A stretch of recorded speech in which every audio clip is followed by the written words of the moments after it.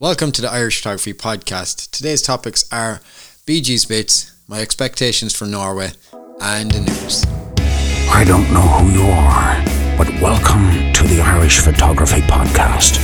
Sit back, relax, and listen about cameras, gear, settings, stories, and all things photography.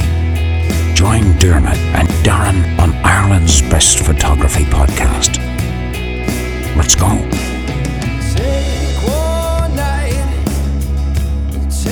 And you're very welcome to the Irish Photography Podcast.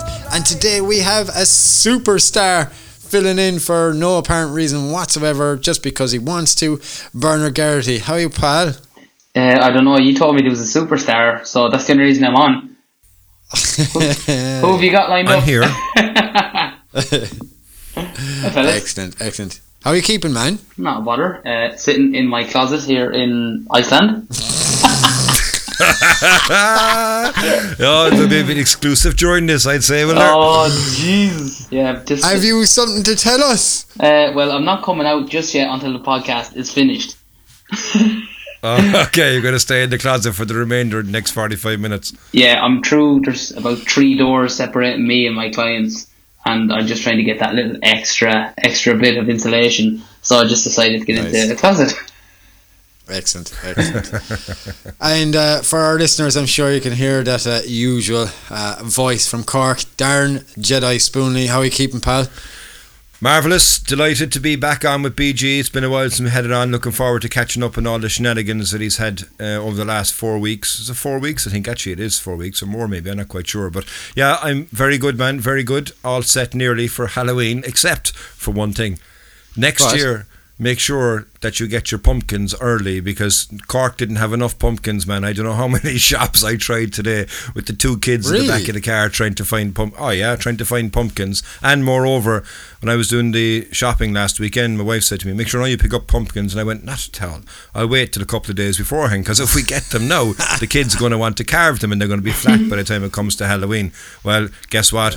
There ain't no pumpkins left in Cork, man. So I ended up having to go back to the original Irish Samhain, and I picked up 2 turnips, and happy days, that'll do them. Off they go. Don't leave it to Christmas Eve to get a turkey. Well, no, I learned that one years ago, but I wouldn't have thought now they wanted here? pumpkins. Like, I love turkey, man. Do you? Turkey is very good for you. It's very dry. It's very good for you. It has tryptophan in it, man. It's really good for you. Eat more turkey. Say that word, trip to what? Tryptophan. Okay, come on. What is tryptophan? Go Google it, that's all I'll say. You see, you don't know either. Yeah, that's the thing, you don't know what it is either. Of course I do. It's actually a very, very good ingredient for your body. It helps your body to recover. It's part from a protein point of view, and it really does give you a good bit of food to be able to eat, which is healthy, as opposed to saturated stuff which you'll eat all the time. So don't go off and buying ham, which is full of salt. Go buy turkey. And don't buy chicken, which is pumped up with water to make them look bigger. Go buy turkey. So turkey is very good meat. And yeah, it might be dry. Of course it's dry after 4 days. In the old days, sitting inside in the fridge, and you roll in and you go, what's for dinner? Turkey. What's for dinner next day? Turkey. What's after that? Sandwiches. What's in them? Turkey. Of course you'd be pissed off at turkey after that period of time, and of course it'd be dry. But you know what? Turkey is lovely. Don't diss turkey. Back to the story. There's no pumpkins left in Cork. We have to use turnips. And welcome to the Irish Turnip, Pumpkin and Turkey Podcast. No, yeah, we've got a special guest there. And a half today. Yeah, and we got our special guest here. So Bernard's all the way coming to us from Iceland today. Is that right? Yeah, that's it, lads. Just over on the west coast at the moment. Aurora is hopping over at the moment, but unfortunately we are under a big bank of high, mid and low cloud. So yeah, it could be worse. We got here on what day? Jeez, I don't even know what day it is now. I think we got here on Monday. We did, but our plan was to go west. So we had the first 2 nights accommodation was booked west. So just kind of looking at the weather on Monday morning, meeting everybody in the airport, and it looked potential for basically the only part of Iceland that have clear skies is the south, the kind of southeast. So kind of when I met the group at the airport, I just put it to them, listen, this is the crack. We can either go west from the off as planned and be in tonight when it's raining, or we can get accommodation somewhere. It'll cost anything from kind of 70 to 100 euros per person, and just drive south. So we drove 4 hours kind of going south towards the east, along the south coast towards the east, and found a place like 100 quid a night. So we stayed in a hotel, kind of settled in for a couple of hours, and went out. When we drove right into the middle of the Highlands, and not another person around, and had to kind of wait it out for a couple of hours, but skies completely cleared and aurora went bouncing off the wall for maybe 45 minutes. So Oh wow! it was definitely worth the not the risk as such, but it was definitely worth the change of plan. It was working out that we were driving, I suppose, 6.5 hours the opposite way that we were actually supposed to go. But we did now, it. tell me this: the aurora, does that often happen for 45 minutes, or does it kind of just come out for 10 minutes at a time, or is that a common thing to be out for 45 minutes? Well, so basically it was out like all night, and we had kind of a 3 hour window where it cleared. And the few nights before, it was completely clear in Iceland for a few nights, and the aurora was really, really strong.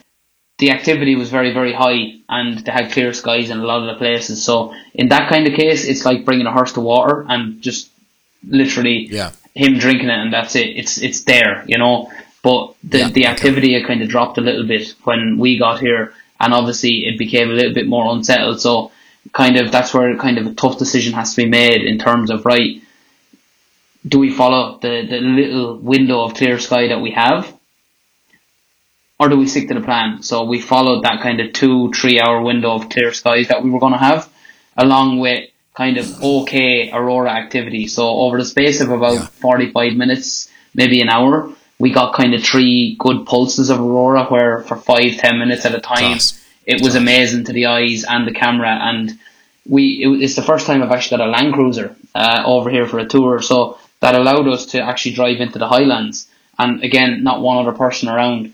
Found amazing compositions, and paid off. Yeah. The Land Cruiser, does that have the big massive snow tires on it to help you get into these harder areas? And before we go any further, is there snow there at the moment? There is a bit of snow in the Highlands. We just have a normal Land Cruiser with big winter tires. They're not quite the big puffy ones, but there's a bit of snow and ice in the Highlands. But you could only do with a Jeep, really. And yeah, it was unbelievable. Then, luckily, the accommodation that we're in tonight, they were able to say, right, instead of coming on the first night, coming the second, the third night, we won't charge extra. So we're up here now for 2 nights, but it was like an 8-hour drive, 9-hour drive yesterday in total by the time we stopped at a couple of places. And then the thing about it is, tomorrow we actually go back to basically where we were already, because we were supposed to spend 2 hours west, 2 hours south, or 2 nights west and 3 nights south. So actually, we went south, we're back west for 2 nights, and then we actually go back south again tomorrow. And it looks like it's going to be clear skies tomorrow night with decent enough activity. So we have our hopes are high for tomorrow. Sounds like a lot of fun, but there's a lot of travelling in that trip. Is this something that happens in a lot of not a lot of trips, does this happen often, that you have to kind of follow the weather and follow a path that you can utilise and get the most out of every situation? Or would you go to a place and kind of everything be on your doorstep? Well, the thing is with Iceland, right, you could, so far I've put 110 euros diesel into the Land Cruiser. To give you, I suppose you'll find out in a couple of weeks coming to Lofoten, which we're going to talk about later on. In Lofoten we could maybe do half a tank, 3/4 of a tank in the whole week. In Iceland you probably do 3 tanks. But again, right, there is a plan, right? There is a plan to stay in certain places, but we do have to be flexible. I give the group, listen, this is the crack. If we're due to stay west and it looks good south, would you be happy if I booked a place? It'll cost you a little bit extra money, but it puts us in a better position to get the aurora or whatever. Generally 9 times out of 10 they go for it, and thankfully everyone's went for it, since I started doing tours, and every single time it's paid off. But you have to be flexible in that kind of way. After getting the aurora the other night, knowing that we were going to have cloud up here in the west for the 2 nights, but pretty much all over Iceland, I said, listen, what's the story? If it looks good 5, 6, 7 hours away, would you be prepared to do the same again? Which she said they would. Now, it hasn't worked out like that. but tomorrow night we are due to head back down south anyway, and the fact that it looks good, you know. Well, the one thing I would say after going on the workshop in Snowdonia with Bernard, and I think it's one thing that does make you stand out from most other people out there from a workshop point of view, is you will have your itinerary, absolutely, but you will not stick to that itinerary if there's better light somewhere else, or if there's better conditions somewhere else. Whereas I've seen others on workshops, they've got their itinerary and they'll go to their itinerary regardless of what the weather conditions are going to be like, and you'll see it's been cloudy, but yet if you travelled 2 hours down the road you get clear skies and epic conditions. And I've seen that when I was on the trip that time in Snowdonia, and I know it from talking to you as well. And even there now, as you say, you know, you arrive, you say to your guests, your clients, you have an option right now, or you can go and take photos. 9 times out of 10 it's going to be, I'm here to take photos, let's go take the photos. Yeah. So, you know, I think that way, even if people went and they only got a glimpse of Aurora, my God, you got a better glimpse for Aurora than actually sitting inside in a hotel room and looking at your laptop, which you could have done when you were back at home as well. So one thing I would say, Diarmuid, about Bernard's tours, and you're going to find out, which we'll talk about shortly when you're going on your next trip, but Bernard is great at constantly looking and finding the light. And taking the gamble, of course, it's always a gamble with light, but you're better off to do a calculated gamble and go to where you predict the light to be, rather than stay in a place where you know there's not going to be light or conditions or whatever.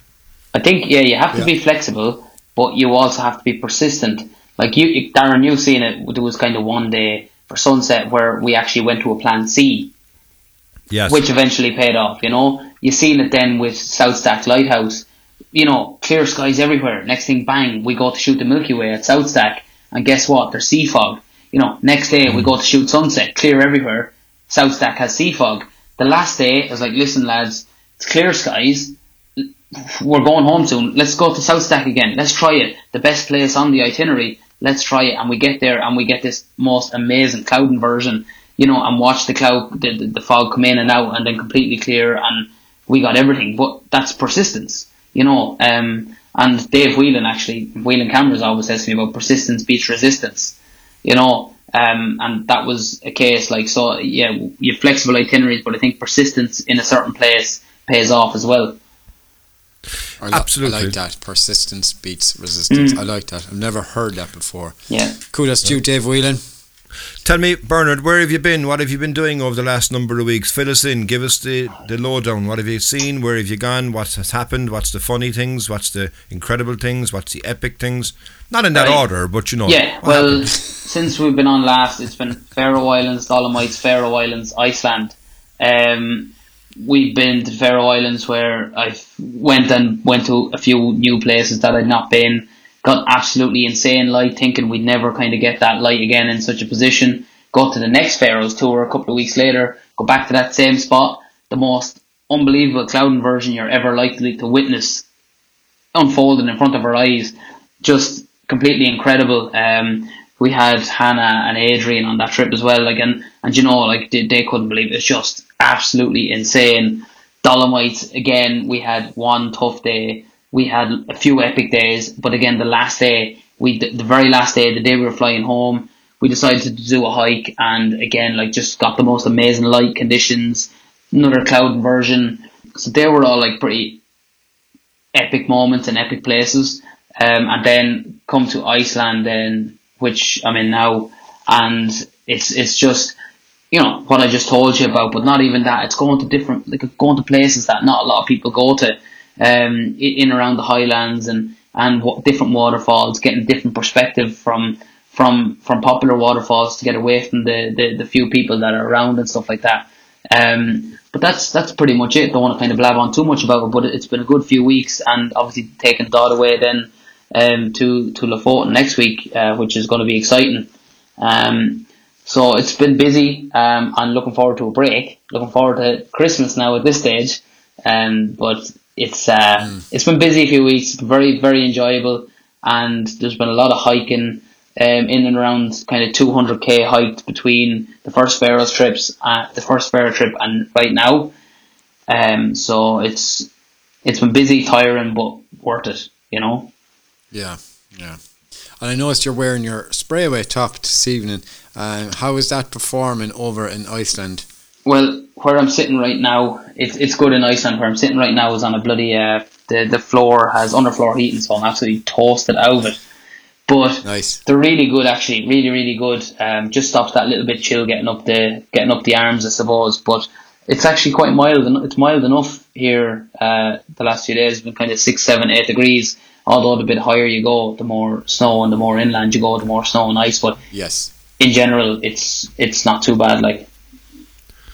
Actually, two questions there for you, Bernard. You know, you've recently started to inspire a lot of people who have been getting into streams to take photographs. Mark Fletcher is one I know that, rather than just standing at the side of a stream now, he's getting into the stream to find that composition. And, you know, it does make a big difference in regards to the shot. But I saw you put up some video there. You were just down from the glacier, and the colour of the ice cold water coming down was a kind of a, I don't know, it's a marine blue. It's a bright blue colour. It's hard to even. There's like, you wouldn't be getting into that water, man. The flow from that was incredible. But moreover, is that volcanic, that water as well? Is that water safe? Oh yeah, no, that water's fine. Baltic cold, absolutely Baltic cold. Actually, I had someone, one of my clients, explain to me today what makes it that kind of blue. I'd have to read up on it again, but it's unbelievable. It's unreal. I was kind of excited because you're talking like a maybe 45-minute to an hour walk to those falls. So, you know, we had a long day yesterday with a lot of driving. We did Aurora the night before. After being at this waterfall shooting sunset, we still had a 3.5 hour drive to get to our accommodation where we are now. So all those things coupled in, you're just like, it's hard to motivate, and you need to motivate and encourage that a little bit more. So you kind of were like, nah, it's only a half an hour walk, because if you tell them an hour, they might not want to do it. So we do it, we get there, and they're just blown away. Like, it's just so blue. Like, you could not imagine how blue it is, It's stunning. It's stunning. And I've seen a few photographs in the past of a composition. I think it's on a bridge looking down, and you get the multiple cascades in the background. Yeah. Then you get this blue coming in, and it's like as if it goes into a bowl and comes back on itself before coming back out again under the bridge. Yeah. And it's incredible to look at. And I presume, as you said, I saw ice and stuff around that area as well. So it was cold, but not overly cold, you said, yeah? Yeah, again, it's kind of weird. There's so much ice around all the rivers. There's some frozen rivers. There's a lot of, bloody, what do you call the ones that hang down, stalactites or stalagmites? Which ones are which? Oh, I can never tell the difference. Yeah, I'll tell you. Tights go down, mites go up. There you go, tights. So there's stalactites, and then you're like looking at the temperature, and it's like 6-7 degrees. So, but it was very cold last week. But now it's quite mild, and there's lovely water flowing. Even at Kirkyfell this morning, we got there was no one else there. A few crowds started to come. Next thing, again, if you see in my Instagram, it's all about getting in really close to subjects, and that's what I was trying to encourage people to do today. Getting in so close that you're having to focus stack different things that they've never done before, but things that make a huge difference, using focal points that make a massive difference. Cool. Alright, so on that note, Bernard will kill BG's bit. We won't kill you off, but we're just going to take a quick break. But you'll stay with us, won't you, for the rest of the podcast, for the crack, and we might get some knowledge and wisdom from that. What county is he from? Kildare. Same difference. Alright, so guys, we'll have a quick break and we'll be right back. Do you want to take your photography up a level? Do you want to hit that shutter from 100 feet away? Or perhaps you'd like to take your images remotely? With a built-in motion, light and sound sensor, you can capture unique shots and incredible time-lapses. The Capture Pro from Hainel has got all that covered and more. Visit hainel.ie. And you're very welcome back to the Irish Photography Podcast after that lovely break. So we're going to jump right back into the thick of it, guys, and like we said, Bernard's going to stay with us for the rest of the episode to talk about my expectations from Norway. So Bernard, you and I and a team of expeditionists Exhibitionists, embarking. is it? Are you going over there and you're going to go on the nip in Norway, is it? Embarking on a trip to Norway in the Lofoten Islands. So, are you excited, Bernard? It's really hard not to be. Like, it is, and it's a perfect come down from an Iceland trip, because you go from extreme driving to barely any driving. But it's going to be amazing, and fingers crossed for some good weather. If we can get 1 or 2 nights aurora, amazing. If we can get 3, 4, 5 nights of aurora, even better. Well, before you get into it there, let me just say one thing, okay? Let me just voice my absolute 1000% disappointment. God, here we go. Disappointment, because I had wanted to go on this trip. You can play the violin all you want, because it's actually very true. Yeah, I have them all. I have a collection of them here, okay? Because I've actually been playing them myself, feeling sorry for myself as the time was getting closer. So I am completely disappointed, like I said, that I'm not going to be able to go on this trip. There's a number of things on the trip that I have been looking forward to photographing, but I don't even know if Diarmuid knows what he's going to photograph here, because he's going, I'm just going to go on. BG is going to tell me, right, stand here now, look, and that's what you need to do. This is an ideal trip for you, Diarmuid O'Donovan, because you got to do zero planning. Just turn up. Just turn up. You've got BG that's going to organise it all. So before the even start of it, in case you kind of feel that I'm a small bit gripey during this, I am, because I'm so pissed off that I can't go on the trip. I wanted to go, I booked it in, but I couldn't. So anyway, go on with your expectations now that you know mine. Okay, I'll give you a virtual hug there now, look. Ooh. Yeah, it's okay, don't hit the violin on the way in. Yeah. Anyway, so look, I'm really excited about this trip. I want to get the most I can possibly get from it, and I do have to understand that Norway does tend to change. The weather changes quite often, and you never know what you're going to get. Last like a box of chocolates, do you know what I mean? Like all that crack. Yeah. Right. So I've been watching a lot of Maz Peter Eveson, because he does these absolutely fantastic guides on YouTube. So he'll talk about Iceland, Norway, Faroe Islands, Denmark, forestry, a bit of everything. He'll talk you through all these guides. Scotland is included in there, Snowdonia. So if you want to watch a bit of Maz, please do jump onto YouTube. We'll share a link to his channel on the Facebook page. So he has a series of 5 episodes of Norway. So I've been watching them diligently and taking notes. So what? Did you not hear that right, huh? Hang on, you've been taking notes? Yes, taking notes of what I want to photograph, where and why and how. Okay, all right. He was to his own, like he was actually probably looking at the Isle of Skye videos instead now. Do you know, thinking it was Norway. Hey Bernard, why aren't we going to the Old Manor store on this trip? Have I not been there before? You were. Yeah. So look, and Darren calls me the rainbow racist and the Aurora Borealis racist, and I'd be lying if I said I wasn't I'm actually slightly excited to do it this time, but not for photographs, it's for something else.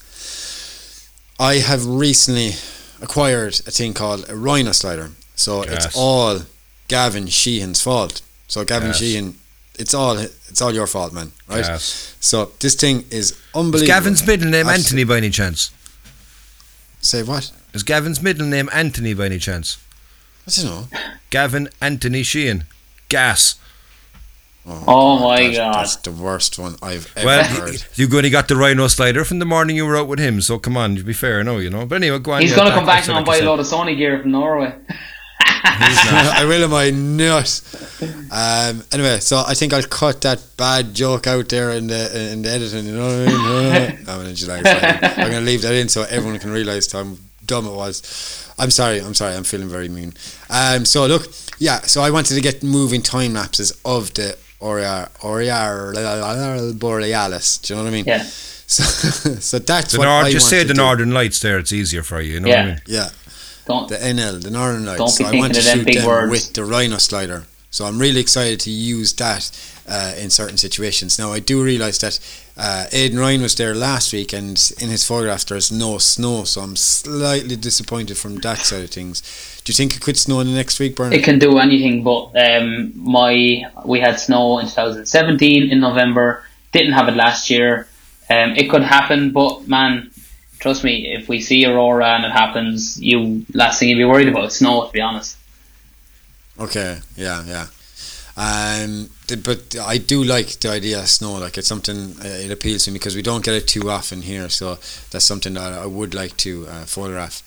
Now, one place where I really want to go is Hamnoy. And I know it's a quintessential shot, and a lot of people do take it up on the bridge. You know, you have the huts in the foreground and the big mountain in the background. So that's one spot where I want to get a shot. I don't know. It's very important. I don't know if we'll be able to get that shot, even though we're staying there.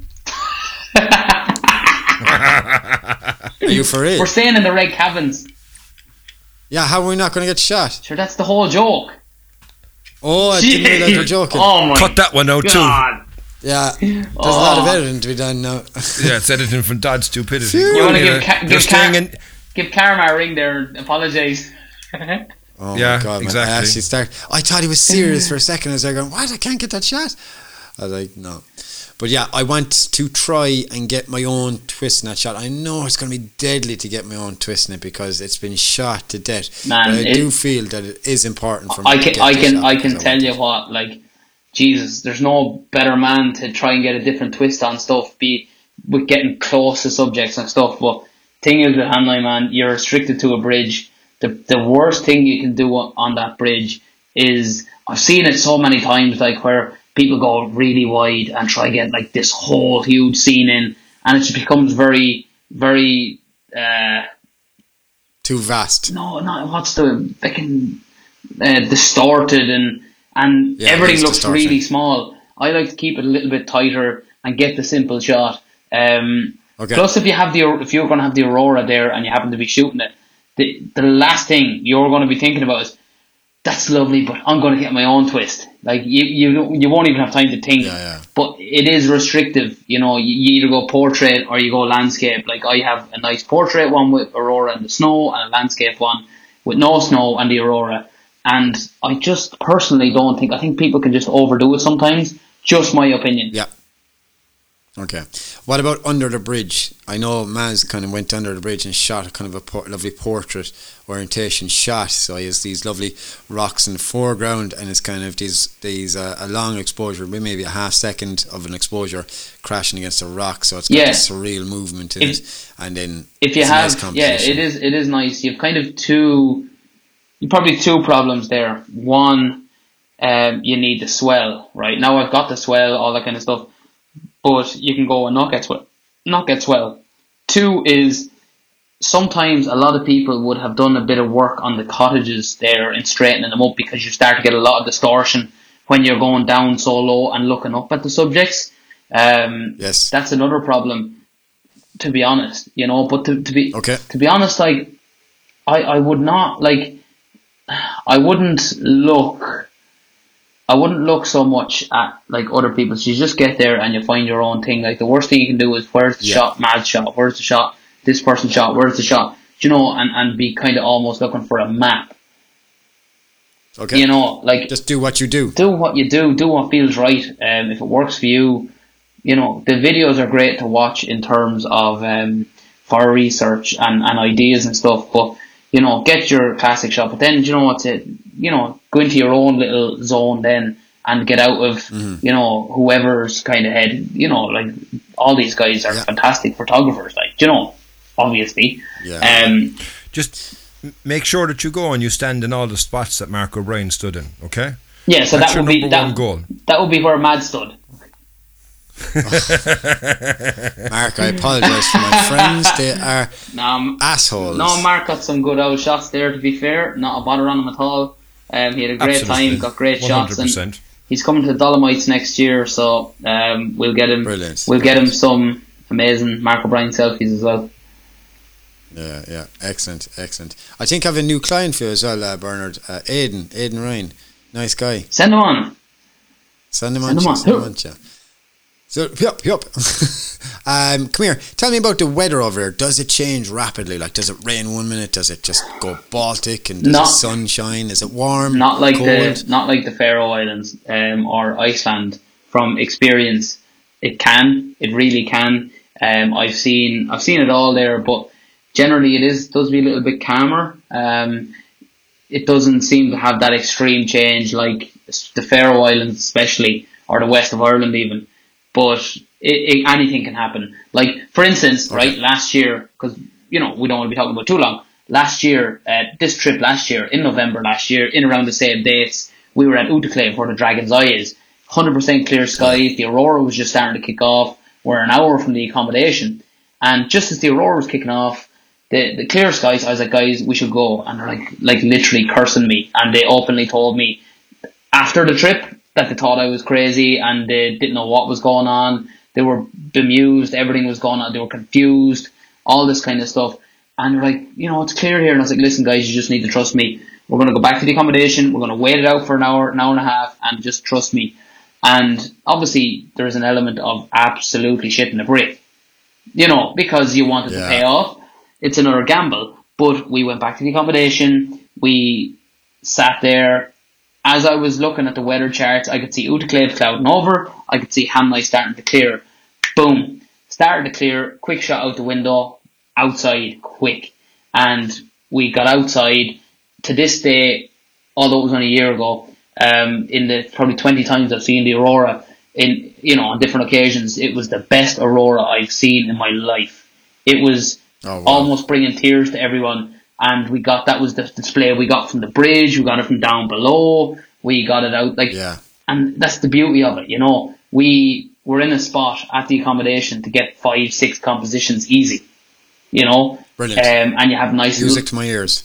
Yeah, and it got so bright you were able to shoot at, 1000 ISO at f8.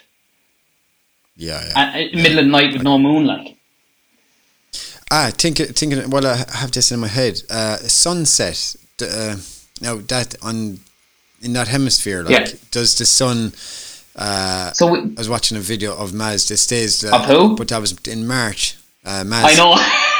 I'm only joking. All right. So in his video, I think he released in March. So the sun was there for about 4 hours. Yeah. He's saying, Yeah. golden light. So around this time of year, how long will we have golden hour? So you've obviously got the winter sun, right? Which is, or summer midnight sun, which is like sun doesn't set, all that kind of stuff. And, when it gets a certain level, it stays and you get that endless colour, right? So say, for instance, I'm on the photographer's emphasis now, right? So say we start shooting on the Friday, the 8th of November. Sunrise is 8:45 and sunset is 2:55. So you're more or less talking the whole lot. If you get light, you're pretty much talking all that time, bar an hour maybe, of golden light.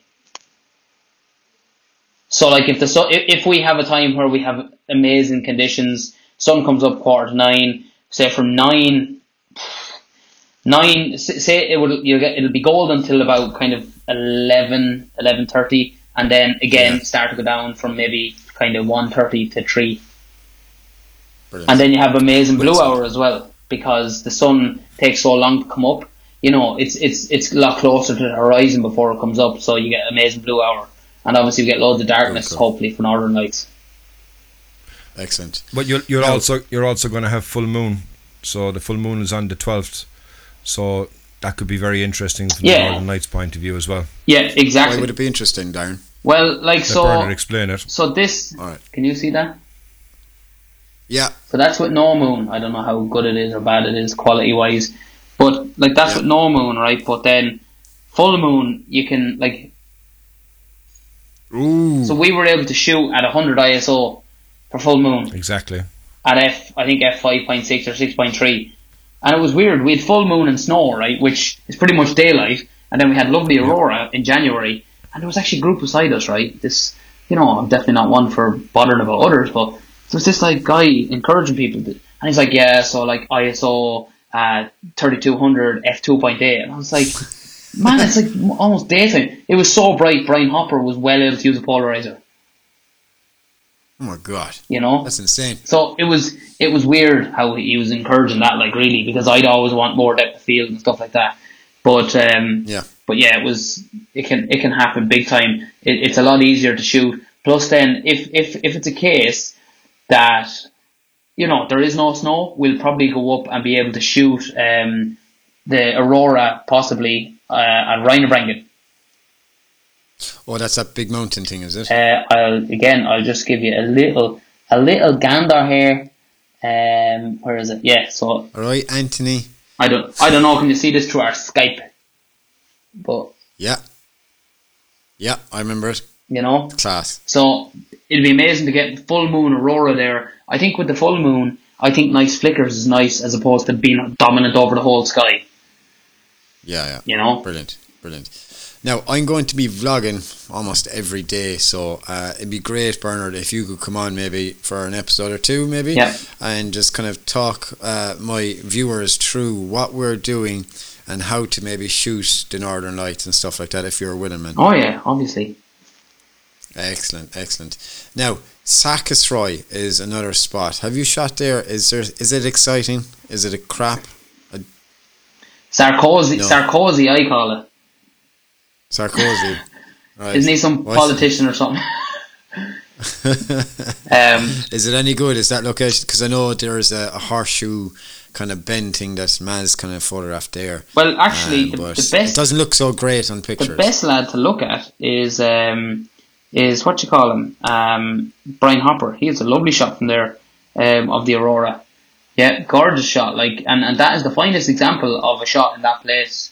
If I'm being completely honest, so he's definitely one to research. That his shot from there is really beautiful. And drones, are they allowed, Bernard? Yeah, I've never had any issues. I hate drones myself. I have one, but yeah, they're okay.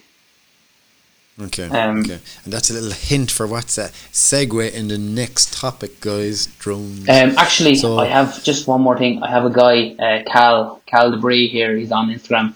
I have loads of drone footage, like the most amazing drone footage from Faroe Islands over the past year that he's putting together a promo video for me now. So I'm looking forward to seeing what he comes up with. That'd be class. Actually, thinking of videos, did Joe put a video together from the 53 degrees north out in that day? Not yet, I don't think. No, I know he's been fair busy. But no, not at the moment. Not that I know of. Yeah. Because if I didn't ask now, I would have forgotten about it. I'm mad to see something because that was what a night. That was absolutely amazing. Yeah. So what you alluded to it a while ago, Uliklev, the Dragon's Eye. Yeah. It looks great, but it's not unbelievable in my eyes. But maybe it's better when I had the same opinion about Buttermere when we first went, and Darren dragged me, and I basically came along kicking and screaming, going, I don't want to be here. But I ended up loving it. I think I even enjoyed it more than Darren himself. So is Uliklev something that that I have to experience myself to appreciate for what it is? Yeah, well, you coming onto the Lake District there, Jesus, I've been there twice, and it'll probably upset a lot of people, but my God, I can't stand it. Like this crack of having to go and pay in these little forest parks like 3, 4, 5 quid an hour is just such a joke. Nowhere to pull in, nothing. 3, 4, 5 quid an hour? So from anywhere. Mind you, no, to be fair, he is right. Remember when we went to Diarmuid Water, and just check this out, and it really pissed me off. We went to Diarmuid Water, we arrived to Diarmuid Water at 6:30 in the morning, and we left at 8:05, and we got a ticket on the car at 8 minutes and 8 hours, 2 minutes past 8, and it was 50 quid fine. I ended up getting it for 25 quid, and when the man was still there. He hadn't even written the ticket yet, and he was still brazen to say, well, there's a parking meter over there, sir, you should have paid the money. What the hell? Man, it's 6 o'clock in the morning. Come off the stage, lads. We went down to Cornwall. We went down to like Durdlore and all those places, whatever you call it, down there. And we went to a place, some jetty place, on Sunday morning, right? We were there like 7 o'clock, and we left it like just before 9, and we parked in a car park, no one else around, in the middle of nowhere, and got back and we had a ticket on the car on a Sunday morning. It's a joke. 60 quid fine. That was the last straw for me with like, I find Snowdonia is great and Scotland's great, but I don't know what it is. I just can't be dealing with that personally. But anyway, who to claim? It's amazing. Yes. It is amazing. Okay, that's a roundabout way to get to it, but yeah, I'm excited about it, but I don't think it's going to be that shot that I'm mad to get, but who knows, my mind could change. So we're going to leave it at that. There are my expectations for Norway. Am I excited? I'm over the moon excited to get there. I do know it's a bit of a travel. Darren, you've one more thing you want to add there, sorry. Yes, I do, and I think there's one other expectation that we need to see. And Bernard, I'm surprised you haven't mentioned it already, is the expectation of Diarmuid finally getting out of tracksuit pants. I mean, he's going to have to get out of tracksuit pants when he goes to the photo. Hold on a second. Whoa. It says everything. It says everything when he's not actually. I'm not expecting it. I'm not expecting it. Oh, I got jeans on now. Oh, pull up your jocks. Oh, Jesus. Okay, I think our listeners are happy that we're not actually on YouTube for this, because you don't want to see what we've just experienced there. Oh my God. I just came from a job I was photographing, so I had to wear jeans, unfortunately. I would have went in a tracksuit pants if I could. There you go. Actually, I rest my case. Hey, guys, let's so 53 degrees north are going to provide you with nice Gore-Tex bottoms now very soon too. Yay! Yeah. No, none for Darren, because he's not coming to Norway. and for Darren. There you go. Thanks, Bernard. There's always a reason I loved you. Yeah, so you should hear what he says behind your back. I say the same to his face. Bloody Jesus, he is useless on a microphone. Truth be known, you don't have a microphone, so you can't be good on this one. But yeah, so you should have them. You should have them bottoms before you go, Diarmuid. Oh, fair play. So fair play to 53 degrees north. Absolutely. So yeah, stay with us, guys. We're going to have a quick break, and we're going to come back with a bit of something small from our news that's really exciting the world in this side of drones. Canon, Nikon, Sony, all great batteries, but at a great cost. Extreme batteries from Hill are affordable and have increased ultra-high capacity, extra durability in extreme conditions, shock-absorbing construction, and better yet, they even come in orange. Get yours now at Hill.ie. Welcome back to the Irish Photography Podcast, guys. I'm going to jump back into it again. So consumer drones were first released in 2010, and over the years the technology, size and the price have improved considerably. The DJI Mavic 2 Pro, for example, folds up into the size of a brick, features a Hasselblad badge 20 megapixel camera and costs about €1,500. But unless you're a photographer who specialises in aerial photography, the cost is still a bit steep to see if you like it approach. And although there are a number of inexpensive drones in the market, none have the features, marketing muscle, nor the brand cachet of DJI. So, DJI just released this Mavic Mini, and it comes in and weighs in at 249 grams, and it's going to be released at about $399. So you'll end up spending about $500 for the Fly More kit, which includes extra batteries, serial charger, and the Mini is light enough to avoid registering the device with the FAA, and here in Ireland it's the IAA, I think. To be clear, the commercial usage still requires conformity to the FAA's small UAS rule, and cheap enough that photographers can seriously consider adding it to their toolbox alongside a strobe kit, gimbal or tilt motor. I believe DJI will sell a ton of these, but photographers, I don't know how you'll use it and determine its utility. It's still somewhat rare to shoot an entire photo project from the air, but there's no doubt that drone shots are becoming more prevalent and in a myriad of niches, from photojournalism to corporate marketing. Aerials simply tell the story from a different and sometimes better perspective. So the Mavic Mini can shoot 12 megapixel JPEGs only, no RAWs, and H.264 video, which kind of grinds my gears video at 2.7K and 30 frames a second. So the lack of RAW support or 4K video will inevitably disqualify it from being used for more intensive applications. And like any small sensor camera, the Mavic Mini isn't appropriate for low light usage. That said, some of the sample video of a sunset that I saw at a press looked quite impressive and very, very usable. The Mavic Mini weighs less than a single Mavic 2 Pro battery, and the unit is small enough and comfortable to sit in the palm of your hand.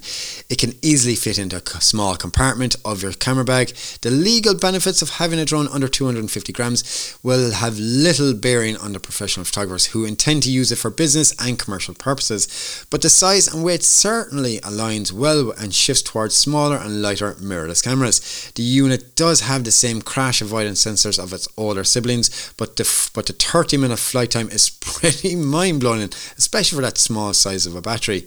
If you haven't tried out a drone yet, the Mavic Mini might be appropriate entry-level device for you. So Bernard, from a person who doesn't like drones, who absolutely detests them, would you like to have this Mavic Mini? No. Well said. No, I have no problem with drones. Personally, I just, do you know, like what I love, and I suppose I would have been guilty of using drones in silly ways over a few years or whatever, but what I find is actually being out and about, and especially if you're in like, it's a lovely frosty autumnly morning, wintry morning, where everything's so calm and chilled out, and you're kind of really enjoying the kind of peace and quiet. Next thing all you hear is, Jesus, that's not a bumblebee in the middle of December, is it? You know?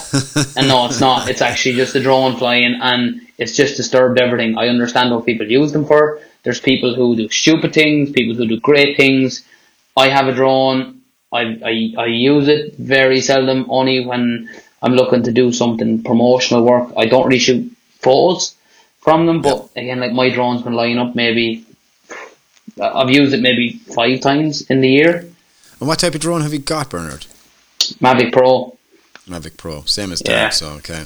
And have you got a gimbal overload warning yet? Yeah, days ago. Okay. I recently got it in my Mavic Air as well. I also find that like even people that do vlogs aren't really using them anymore. Yeah, I don't use mine as much as I used to, and I never used it for photographs. I just don't like the overall feel or the look in the photograph itself. I just don't think the drone is up to the capable standards. So maybe the Mavic Pro 2 might be with that, you know, bigger sensor, the 20 megapixel sensor. Yeah, 100%. Darren, what do you think of this news in this industry today? Well, number one, I think it's a game changer from a price point of view, because it's going to be €399 and $499 for the Flymore combo. So you're paying an extra $100 for the additional items, which is the battery, the multiple batteries, multiple propellers, and multiple charging units. So from a price point of view, if you think about it, you said it there a second ago, you know, you've got the Mavic 2 Pro, which is €1,400, whatever it is. You can buy the Mavic Pro, the one I have and that Bernard has, for $999 platinum version or whatever it is. So to come in at $399 in that form factor with the whole idea of the foldable arms is very, very good. Now, it will record video at 2.7K. I heard you cringe at that. I don't understand why you cringe at that, considering I cringe at H.264. All right. Codec. Okay, so the codec isn't very good, but it records at 2.7, and that's going to be good enough for your consumer. Let's just say you're not going to. The consumer is not going to need RAW, because it's not going to be pitched as a RAW needing, let's just say, or a semi-pro or pro or whatever it may have been. But moreover, I think in regards to the form factor and the size of it, it's 249 grams. It's lighter, as you said, than the original Mavic battery. It's the same size shape as a phone, so you can put that into your pocket. You can take it wherever you want it to go, and bang, you get it out whenever you need to take it out. So that's the most important thing, I suppose, in regards to it and where it comes in on the marketplace. I think that's where it will benefit to be able to get more sales. And moreover, don't forget, it's coming right in time for the Christmas market. Somebody who always wanted to have a drone to get the drone. So at that price point, it's a big change, and it knocks 10 colours out of the spark. Yes, Bernard, you can jump back. Two things. Go on, BG. Two things. Darren, you've had that blurred background on your arm. the last 10 minutes while you've been talking, and your face is completely blurred. All I can see is your fist. That's okay. That's a benefit. Number 2 is, what I think it will do is being so cheap and having all these like features which are, I suppose, are relevant, like us. I think it's going to encourage more. Would you call it antisocial behaviour with it? No, you're right. Really. I think it's going to encourage with a drone. Yeah, it's going to attract everyone, and kids as young as probably 10 years of age are probably going to be getting this for Christmas now. You know. But it's 249 grams and it comes per propeller guard, so it's not going to do much damage if it falls down. And if you really wanted to get a drone, you can go into Smith's Toys and you can buy one for $49.99, which can do a lot of damage from anybody using it. So I know, but kids want brand names though. Of course, kids will want it, but kids can go off it. Look, at the end of the day, $399 is not going to be something that if somebody really wants to be able to get it, they'll get it. Okay, grand job, they'll get it. But I think this has been appealed to the mass market. But I wouldn't think from the antisocial behaviour, because moreover, you said a second ago, what's that? It'd be in December. If you know in regards to the spark, there's very little sound off the spark because it's a smaller propeller, it's a smaller motor, and it doesn't have heard much. A spark yet? Yes.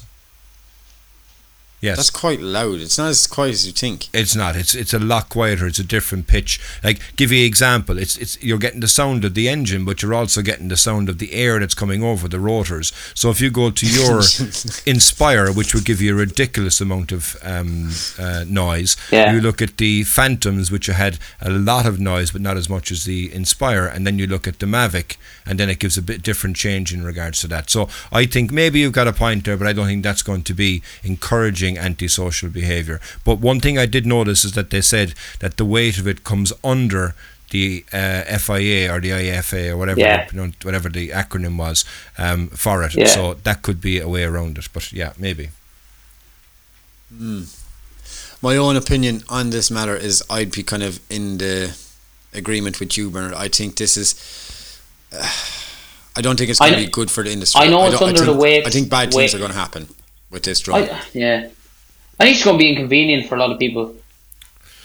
I feel sorry for the likes of Jimmy Long, right? This guy has pledged the last 5, 6, 7 years of his life to drones and setting up a drone business and doing it the right way, getting all the training that he needs, getting all the insurance, doing all these courses, doing everything properly and legally, ringing into air traffic control whenever it's to do a flight mission, XYZ, and he's to do all these rigorous amounts of things to do, right? And the fact that these guys then are going to be able to buy these drones and come in and ruin the market for these people, and before you know it, there'll be no drones allowed in Ireland. And I'm serious about that, because if you go to some places in Iceland, there's no drones allowed. If you go to some places there's no drones allowed at Cliffs of Moher anymore. I think that's signs saying, listen, no drones allowed, but I don't think it's actually illegal. I think they're just deterrents. Could be wrong. I could be very wrong, but that's what I think. Maybe it's something we should look into. Yeah. Get Jimmy Long on and get more information. Get it from the person that's dedicated a number of his years in regards to it. Exactly, one final point I'd say to you that what attracts me to this drone. As you know, Diarmuid, about 2 years ago I gave up worrying about when I fly it into close areas to get good footage. But it's certain things that I couldn't get the Mavic into. So with the Mavic Mini I'll be able to get that into smaller spaces. And guess what? It's $399. Okay, it's not cheap, but it's not expensive, so I'm not going to be less worried about it. So I probably would get even closer to things that I wouldn't have gotten in the past. Alright, so guys, thank you very much for your input in tonight's episode. I really go on, Bernard, go on. Your finger sticking up there. Moon tour. On Will Cadogan, the little letters. Just kind of from doing the tours and workshops, right, a lot of people have Canons, right? Now, as you know, I'm a Sony fella, so I can see a bit of giddy head going on there. I have a gripe. With who? Sony. Oh my God! Yeah. Do tell! Do tell! There's just too much dynamic range. No, for God's sake. No, I'm joking, right? I have to run, right? But why? They don't have 1-to-1 aspect ratio. Why? I have 1-to-1. Yeah, I know Canon do. And everyone says, but sure, just crop it I have after. 16 to 9. Yeah, but listen, have 4 to right? 6. Like, I just don't get it. Everyone's like, you can crop it after. Yeah, you can. I know that. But I prefer to be able to see it in camera. Visually, and it always looks so good. And Sony, if you're listening, sort it out. Firmware, surely that will do the job. I just go into a hardware store there and get some insulation tape and just stick I'm it going on to get go. a stencil made. I'm getting a stencil made for the A7R Mark IV. There you go. BG Good stencil. Good Yeah, for there's an exclusive. Right. There you go. Listen, BG Sony stencil. Yeah, enjoy the rest of Sony stencil. Enjoy the rest of your trip, BG. Thanks for coming on for the episode, man. And make sure you look after this guy and take the piss out of him every step of the way. Every step of the Sure way. will, I mean it. Forward. Don't let him get anywhere. Easy run of it. So, yeah, listen, I've enjoyed it, and I know Bernard, you'll have to run off there now because I think the Aurora's going to come out, or else your battery's going to go 1 to 2. So I think the Aurora is just going to start kicking off now. For me and Cork, thanks a million, and until the next time, thanks for listening, and Shlanga phone. Thanks a million, Bernard. Talk to you See soon, you, buddy. lads. Bye-bye. Hey guys, if you dig what you're hearing, why don't you jump over to iTunes, Spotify, or wherever you get your podcasts. Give us a 5-star rating and don't forget to share with your friends. With all that done, we'll see you next week, and remember, keep shooting.